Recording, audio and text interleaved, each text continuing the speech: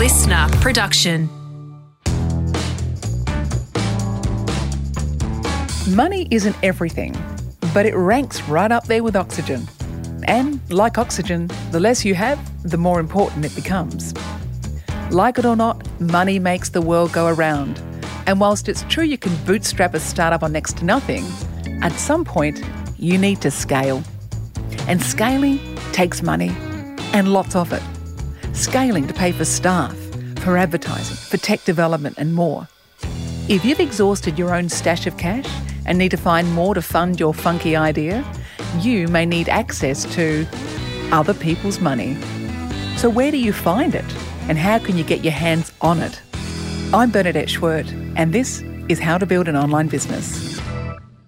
If you think the fastest way to double your money is to fold it over and put it in your back pocket, you haven't met Owen Harriford.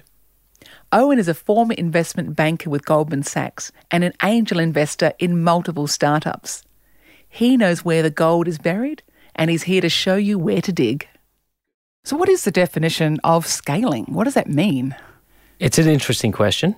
And I think from my perspective, there are two ways we can look at it. One is the technical consultant version of what a scale-up actually is, which is someone that has a company that has greater than 10 employees, and then over the last 3 years has annualized growth greater than 20%.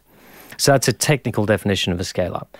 If we look at it in layman's terms, what does that mean? It means from going from a startup, which is trying to prove your product, your minimum viable product, what it is that I have that I'm trying to build, is there a space for this in the economy, and then growing that to actually having it in terms of being a scalable product, something that you can grow, something that can actually develop within the market, is really what that focus is. And that's where that growth comes from. Over 3 years, 20% plus growth. So you're proving that there is a need in the market, you've identified a need in the market, and that's what you're trying to roll out into the market. You've got a lot of tips on how to scale a business, and I think they're really valuable, Owen, because a business starting out may want to go global. And if they start strong and they start on the right foot, they've got a better chance of doing that. So can you take us through some of those tips on how they can scale from the get-go? Sure. So if we split that into two different bits there, Bernadette, one is how do you go from a startup into a scale-up, right? So when you're looking at a startup, you're focusing on running hard at something, creating a minimal viable product, looking at perfecting the product, looking at you're a one-man shop, you're making all the decisions, you're running around and making sure that you do whatever's necessary to get it out the door. And then when you take that leap into a scale-up, you take a step back and you say, right, I've identified who my customers are, what it is I need to do, and you're focused more on selling.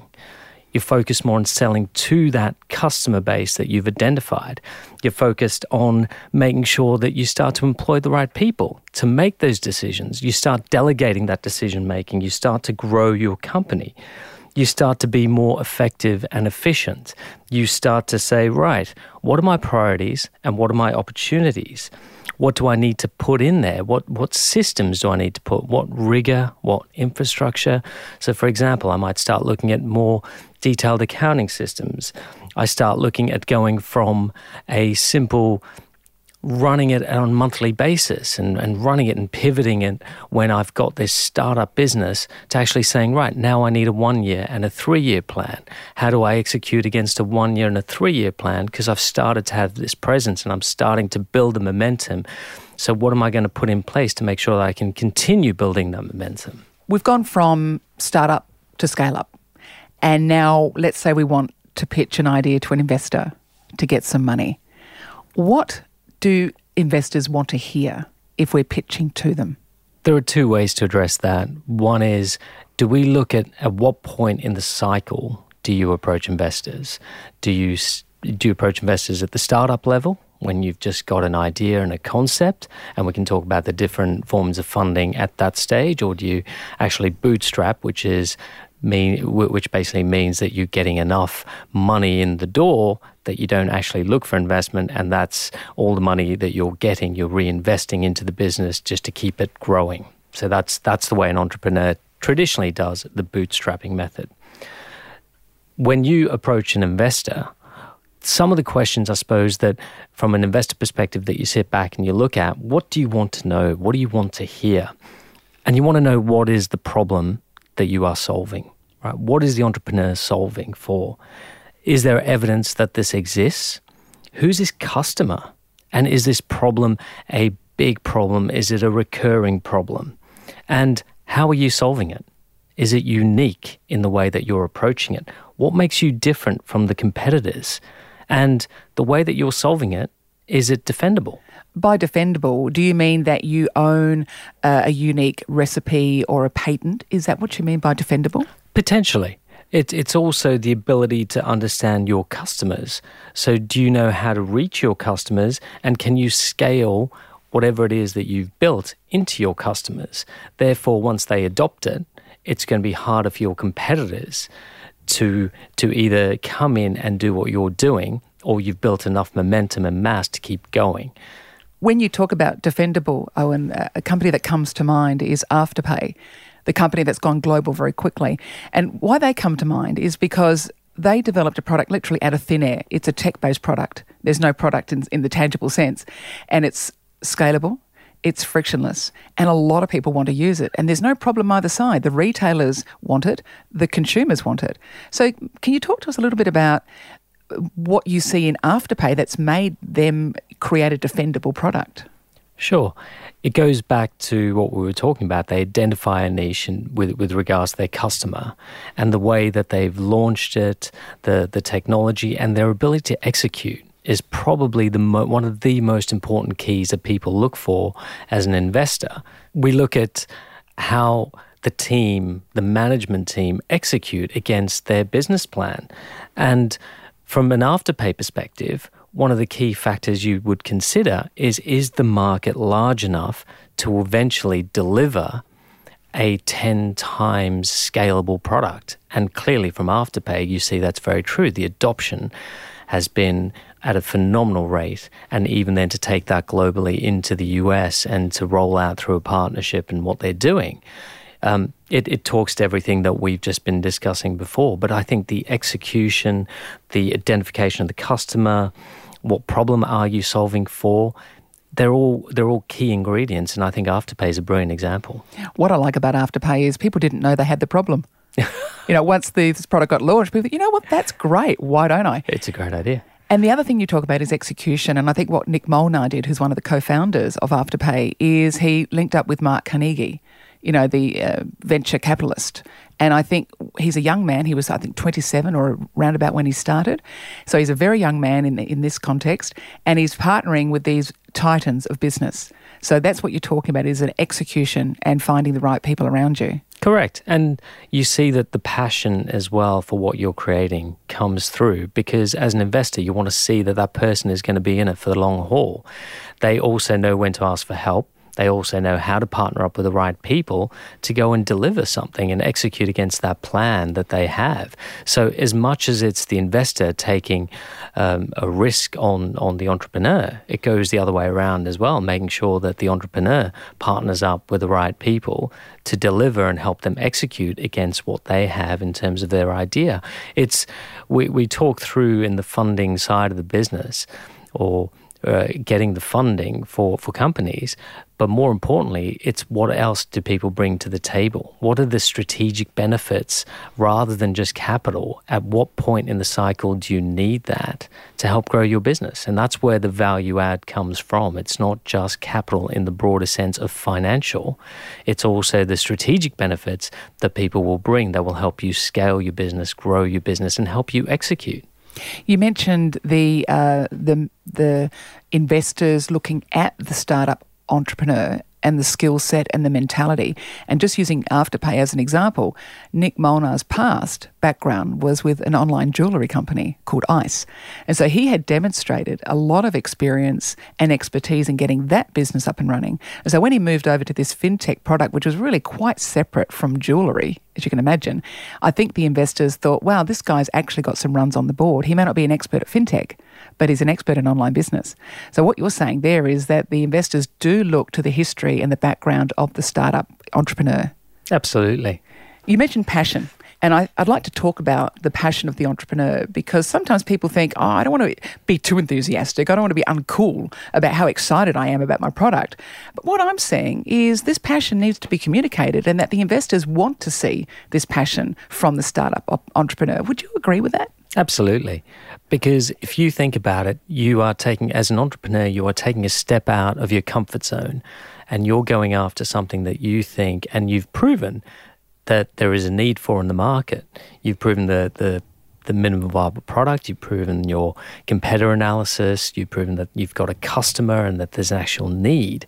But that all needs to come out when you talk about it. And with entrepreneurs, generally what you'd find is that they are very passionate about what they do.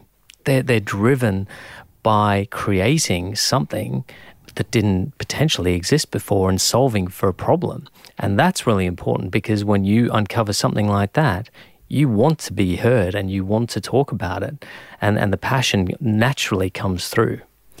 If I'm a 60-year-old person with a chunk of cash to invest, I guess what I'm also buying is that young person's energy. Would you say? Absolutely.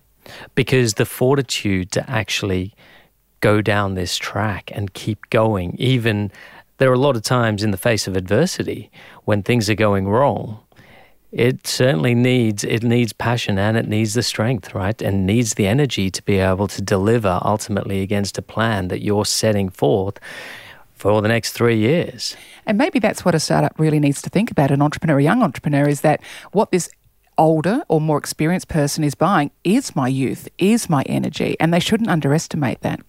True. And it's also a good balance, because the person from the other side brings in a whole wealth of experience. And generally that also comes from, as you know, with experience, you make mistakes and you want to learn from those mistakes. And they can certainly share some of those mistakes that they've made along the way. But that is invaluable. It's a combination of both. It's that energy and that experience and bringing that invaluable nature of what you're creating to the table. So I'm in the room with an investor, they're interested, I'm passionate, got my idea, my MVP. What don't the investors want to hear? That's a good question. I think it's a tough question to answer, because generally it's that fine line. We talk about passion and we want the entrepreneur to be out there talking about his company, talking about what his vision is, what his dream is, what he sees as being in 3 years. But it's a fine line, because the one thing you don't want to hear is someone walking in saying, this is how I'm going to dominate the world. This is going to be global domination. You want to see an entrepreneur that can articulate what he sees in the next 3 years in not an overly conservative manner, but in a realistic manner. You also want to see someone who has put a lot of thought behind where they're going, not hockey stick projections. And when I talk about hockey stick projections, we all know that in year 1, I'm losing $1 million, but by year 3, I'm going to be making $150 million. Is that realistic? Have you actually articulated that in a meaningful way that I can actually believe that you're going to do that? So that's, again, a fine line to make sure that people can do that. And then the last is a company formation. So, for example, you want to make sure that people have simple company structures. There aren't trusts going on and there aren't uninvestable structures, because generally you wanted to make it simple, that people can actually invest in your company in a simple manner, know what they're going to invest in, because they're taking ultimately the view on you as an individual to be able to deliver against a business plan, but also deliver against your vision. This brings the question, Owen, about valuation of a company and a startup, because if I'm sitting here with an investor and they say to me, what's the company worth? How do I value a company if I haven't actually started it? The value of the company, especially with regards to something that doesn't have any revenue generation, and it goes back to whether or not it's pre-seed money. So when we look at where in terms of the capital financing or the funding is that you need. So if you're trying to prove a minimal viable product, and the first person you probably go to are going to be your family and friends. And you turn around to them and you say, right, I've got this idea, here it is on paper, will you back me? And they turn around and say, right, how much do you need? And say, well, I need $1 million. Well, I'd I'd love to know who your family and friends like are. $1 million. That would be great to have that. Have that in terms of being able to access $1 million. But you say, right, I need $100,000. $100,000. That's a pretty sad situation. I could find that on the street. to go and develop this. And it would be unreasonable for you to turn around and say, right, for $100,000, I want 80% of your business. That doesn't quite work. So you want to make sure that you're giving the entrepreneur the ability to go out there and build something and develop something, because you know that this is just the first step in what will be several funding rounds, but also the first step in creating value for the entrepreneur, for yourself, for the economy, and everything should work together. Generally, at that pre-seed round, before we even talk about valuation, you're talking about taking somewhere between 5 to 10% of the company for that $100,000, if it is $100,000, to prove that it goes from a concept into a minimal viable product. I think that's an important point. It's 5 to 10% of the company, because I think a lot of entrepreneurs are out there thinking, Mum and Dad want to invest, or my best mate, how much should I give them? And you're saying it's 5 to 10% of a figure. Of a figure, correct. I watch Shark Tank a lot, and often I see the way they value a company, and I think it's quite clever in a way, because it's simple. Yep. They'll say, okay, we sell this product for $50 and we think we're going to sell 1,000. Well, that values our company at that. That's pretty much as simple as it gets, isn't it? Correct. And at that point in time, though, we're moving beyond a minimal viable product into something that they've actually developed. So we go from pre-seed, where this is just a concept, to into seed funding, where I've developed something. So I actually have it here and I've sold it to my first 10 customers. So I have a pricing point now where I can say, right, if I sell 10,000 of those in the next 6 months or 2 years, then here's what I think the valuation should be. So that's, again, it's a very simple way of doing it, but it's also an effective way of doing it. Would you say, Owen, that a startup should maybe get some runs on the board, make some money, sell a few products, and then go for funding, even to their family and friends? Or should they actually start from the get-go and ask for funding without any track record? It depends on whether they need the funding. That's probably the easiest way to answer that question, because if they don't need it, absolutely, the bootstrapping method of, right, I'm going to try run really hard at this, do this as simple as I can, and then the money I get from whatever I've created, I can then reinvest into the company and wait until 6 months down the track, where rather than selling 10, I've sold 1,000, and now I need to scale it a bit more. I guess also if you do it that way, then you can maybe hold on to a little bit more of the company, because you've got a bit of track record to say, I don't need to give away so much because I'm pretty confident that I can do this. Correct. I have a friend in Adelaide. This is a true story. He's a fintech entrepreneur. He's got a startup, and he had some family and friends invest in his business. And he told me that sometimes he's sitting there on Saturday morning on Unley Road in Adelaide, and he sees some of his investors walking up the street, and he's thinking that they're thinking, why aren't you at work? Why aren't you working harder to give me a return on my investment? And so there's this fine line, isn't there, about when you do deal with family and friends and you take their money. Any tips on how we can make that process a little streamlined or a little less stressful?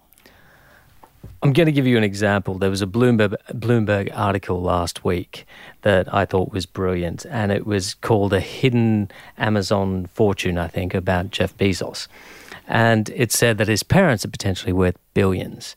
Now, Jeff Bezos went to his parents and in this article and said, I need $250,000 to come up with this business idea, and I've got it and I want to roll it out. And his parents, his mother and his stepfather, gave him the $250,000. Now, there's a great line in the article that goes somewhere along the lines of, I want you, so this is Jeff Bezos talking to his parents, I want you to know how risky this is, because when I come for dinner at Thanksgiving, I don't want you to be mad at me. Right. And that, to me, encapsulates just exactly what it is when it comes to family and friends. I'm asking you for money. This is high risk. I'm going to do my best. You're trusting me with your money to run as hard as I can at this. But there's a chance you might lose your money. But now, as Bezos' parents, they're worth north of $30 billion, that $250,000. Now, we all wish we have stories like that, but it's a great way to look at it. Because if the person is sitting there, you've given them money, you've trusted them with your money, and how they go about doing it, you bought into their vision, whether they're sitting in a coffee shop or whether they're sitting in an office environment, does that make you feel any better? Because I think also in this day and age with mobile and being able to speak to people through whether it's Slack and run whole teams through Slack, or whether it's email or video conferencing, we're not really confined to where we need to be. It opens up a lot more doors for us these days than I think it ever did before with an office environment, because I need a printer, I need a fax machine. God, that's going back a while, but you see what I mean. So all of a sudden now in a coffee shop, you could probably get just as same amount done, if not more, because you're meeting people, and it becomes not just your place of work, but it also becomes your meeting spot for people, for networking and everything else it creates. The co-working spaces are another great example of that. I'm Bernadette Schwerdt, and this is How to Build an Online Business. More after the break.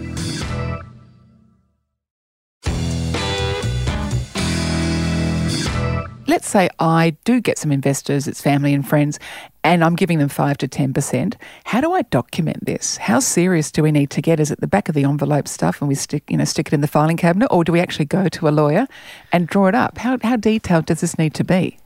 Ultimately, you need a roadmap. And I think at the moment there are a lot of avenues to be able to access some of this documentation that there wasn't previously. There's a lot more on the government websites. There's a lot more with regards to lawyers that can help you for a cheap boilerplate type approach. And it's always good to document. It's always good to document, because I think it's all going well until it isn't. And that's about as simple as I can put it, because at that point in time, you want to rely on something. And it doesn't have to be overly complicated. It doesn't have to be 300 pages long, but it can be something quite simple in a few pages that you both agree to and say, right, that makes sense to both of us. Let's just see where it goes to from here. On that point, if you are in doubt, I would say just go and see a lawyer. Pay a few $100s, get the document reviewed. It protects both your interests, and you know that you've set a roadmap for the way you deal with each other, and your friendship doesn't get in the way because you actually have a legal document that says this is how we're going to behave. If I'm in a room with an investor and I want to make my business as attractive to them as possible, what should I be focused on in terms of the way I build my business? I think there are 3 elements that I would focus on, and not in any particular order, but if you look at it, primarily, number 1, it's about revenues. So whatever happens within your company, you have to prove that you can generate revenue, that you can get customers and you can get revenue. And selling is actually quite difficult. So if you're not a natural salesperson, what do? You go and hire someone that's very good at selling your product, because ultimately revenue is the lifeblood of your company in the ability to grow, to prove that it's viable and to go forward. The next one I would say is having the ability. So number 2 would be to have the ability to have a strong team around you. And whether that's a tech team, so the IT guys that help build your backbone, if it's a tech company, for example, or to have a strong team in place that also helps you network.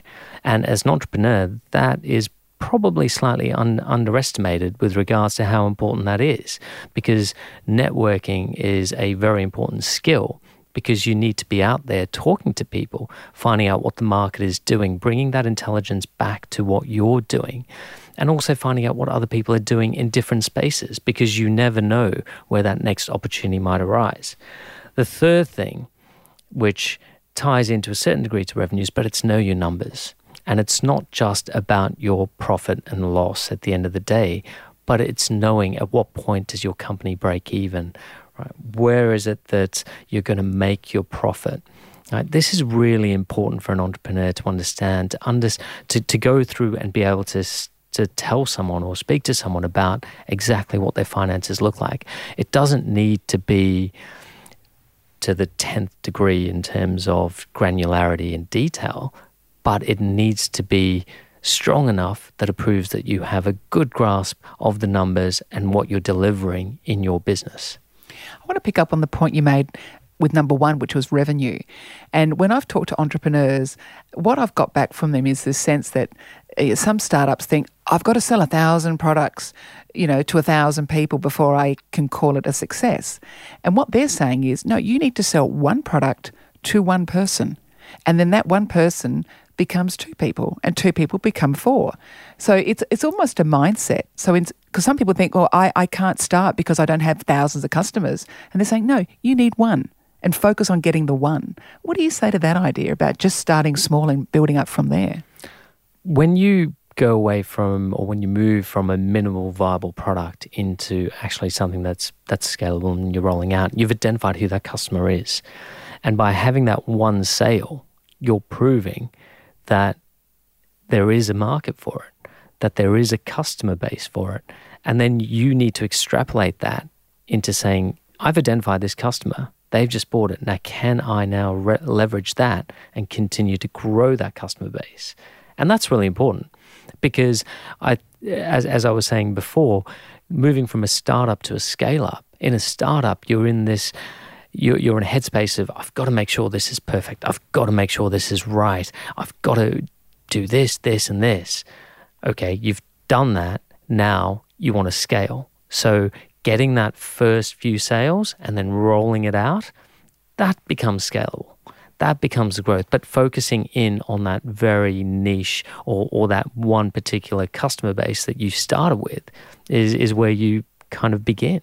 And the reason I mention this is because a lot of entrepreneurs that I've dealt with in coaching is they say, I'm not ready to launch yet.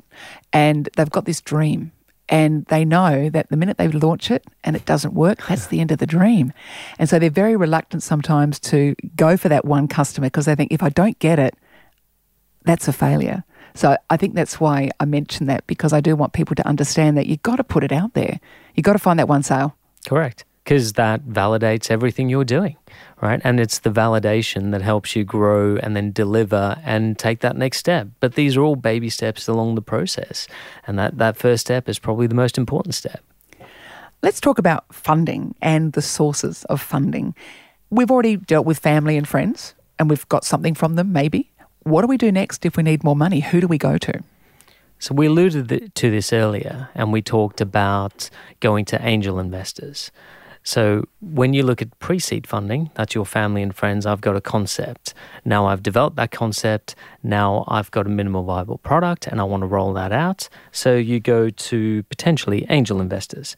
And generally these are professional investors, business executives, or successful entrepreneurs who actively participate, and sometimes in the pre-seed round or within the seed funding rounds. So this is now to grow your product and start to roll it out in a bit more scale.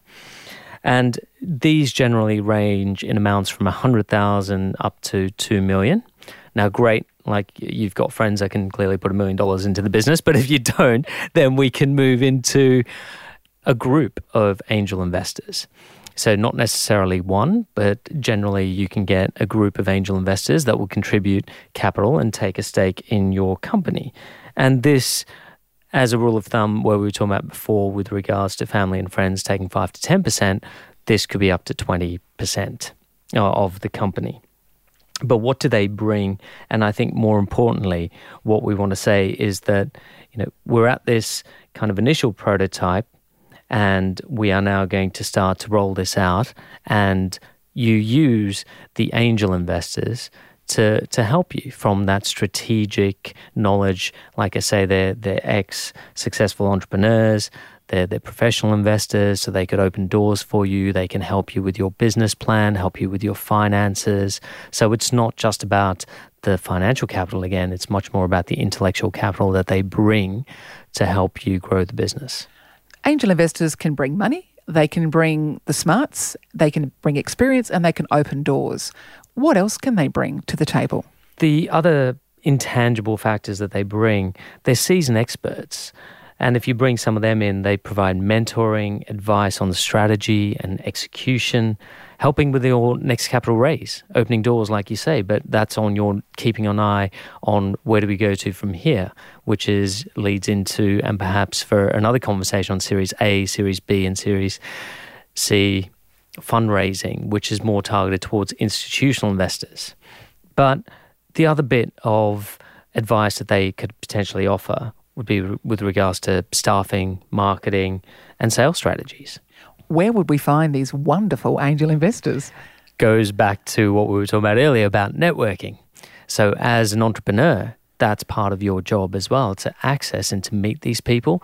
There are a lot of angel groups around the country that have been set up in Sydney, in Melbourne, in Brisbane, and they're quite easy to look up onto the internet and go and meet people, go and introduce. And again, it's coming in minds, it's meeting in minds, right? Because sometimes there are some angel investors that have specific sector or industry knowledge that you might find more relevant and might work for you as an entrepreneur, as opposed to just, again, the capital or in a space where you're not so sure about.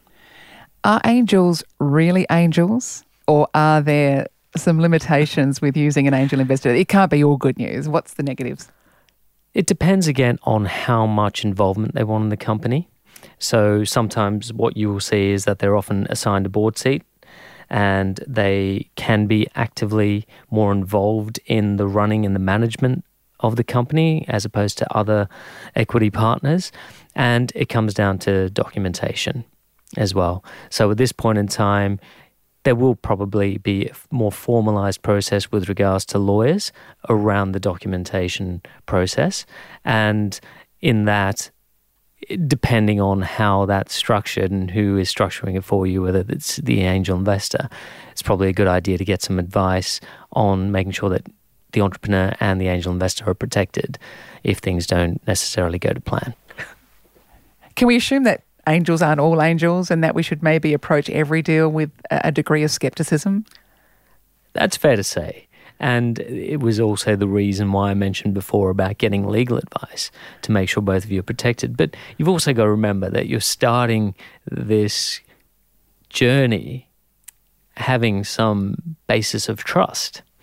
And that's really important. And as in life, you have good and you have the bad, and you've got to roll with both of them. And you learn. But it is protecting yourself and making sure that both parties are protected. On a practical level, would that mean getting separate lawyers versus the angel saying, look, I've got a great lawyer, here's her number? Yes, is probably the easiest way to answer it. Because if you want to be assured that your interests are being protected, an independent lawyer that you trust would be the best way to go. What about swequity? We often hear about entrepreneurs who take on a tech developer or a sales guru and they own a little bit of the company. Can you talk to us a little bit about how that swequity works? Sure. So at a very basic level, if I provide a service to you in terms of labour, you pay me in cash or a financial return. When I provide services to you in terms of labour and you can't afford to pay me, you pay me in equity in the company. Now, as with all these things, if I turn around to you and say, I've given you $200,000 worth of my labor and I need $200,000 worth of the equity in the business, it's a bit of a hard one, right? Because ultimately it goes back to how do you value that business, and am I asking for 80% of the business? Well, what am I going to incentivize you with? So it's a fine line between knowing where I step in and say, of that $200,000 that I've given you, what am I comfortable with taking in terms of equity, and what the entrepreneur believes is fair, right? And you strike that early on and saying, well, you can get up to whatever work you do, you can get up to X% of the business, 5% or whatever the work is that you agreed to get me to this stage, and you cap it at some percentage wise. Because if, as an entrepreneur, if I start giving away my equity to my family, my friends, my kind of angel investors, and now to my employees, I don't really have a lot left. So when you get to the institutional side and they want to know that you as a founder are still involved in the business, you need to hold a decent share. Let's put that into practical sense. If I turn around as an institutional investor and now come to invest and I realize you only hold 10% of the company, and you have another series of dilution. So if more money comes into the business, you now get diluted further, more than 10%. If things go wrong, what's the incentive for you to keep working? I'm going to the Bahamas. Yeah. You've got to make sure that you're still invested in the success of the company. And that's the way the equity works. I need you to have north of 30% of the company to make sure that even in the tough times, in adversity, you're willing to work because you know you still own a lot of this company. This was your vision, and that's what you're delivering on. And that figure you mentioned, 30%, that's what you'd recommend, something north of that? Yes, I would think so. As a ballpark, nothing here that we're discussing is absolutely definitive, but if we look at ballpark numbers generally. There are other ways, of course, of finding expertise and networks and experienced people, and they would be the accelerators and the incubators. But one of the questions I often get asked is, what is the difference between these two things? Can you explain the difference between them? Sure. The incubators, let's deal with that one first. And the whole idea with an incubator, as it's kind of said by the word, is to have disruptive ideas with a hope of building out a business and a model and a company. And the accelerator is the whole idea that you've already got an existing company, but it's working on the growth of that company. So accelerators focus on scaling a business, what we've been discussing, while incubators are often more focused on the innovation and creating that business. There's a great analogy that's always been used and you see it around quite often where it talks about incubators as a tool for the childhood of a startup, and accelerators guide the entrepreneur from adolescence to adulthood. So I think that's a great analogy to consider in terms of that mentality. So there you have it. There's plenty of money in the startup world. You just need to know where to look. How to Build an Online Business was produced by Dave Swolensky. Audio production by Darcy Thompson. Executive producer is Grant Tothill.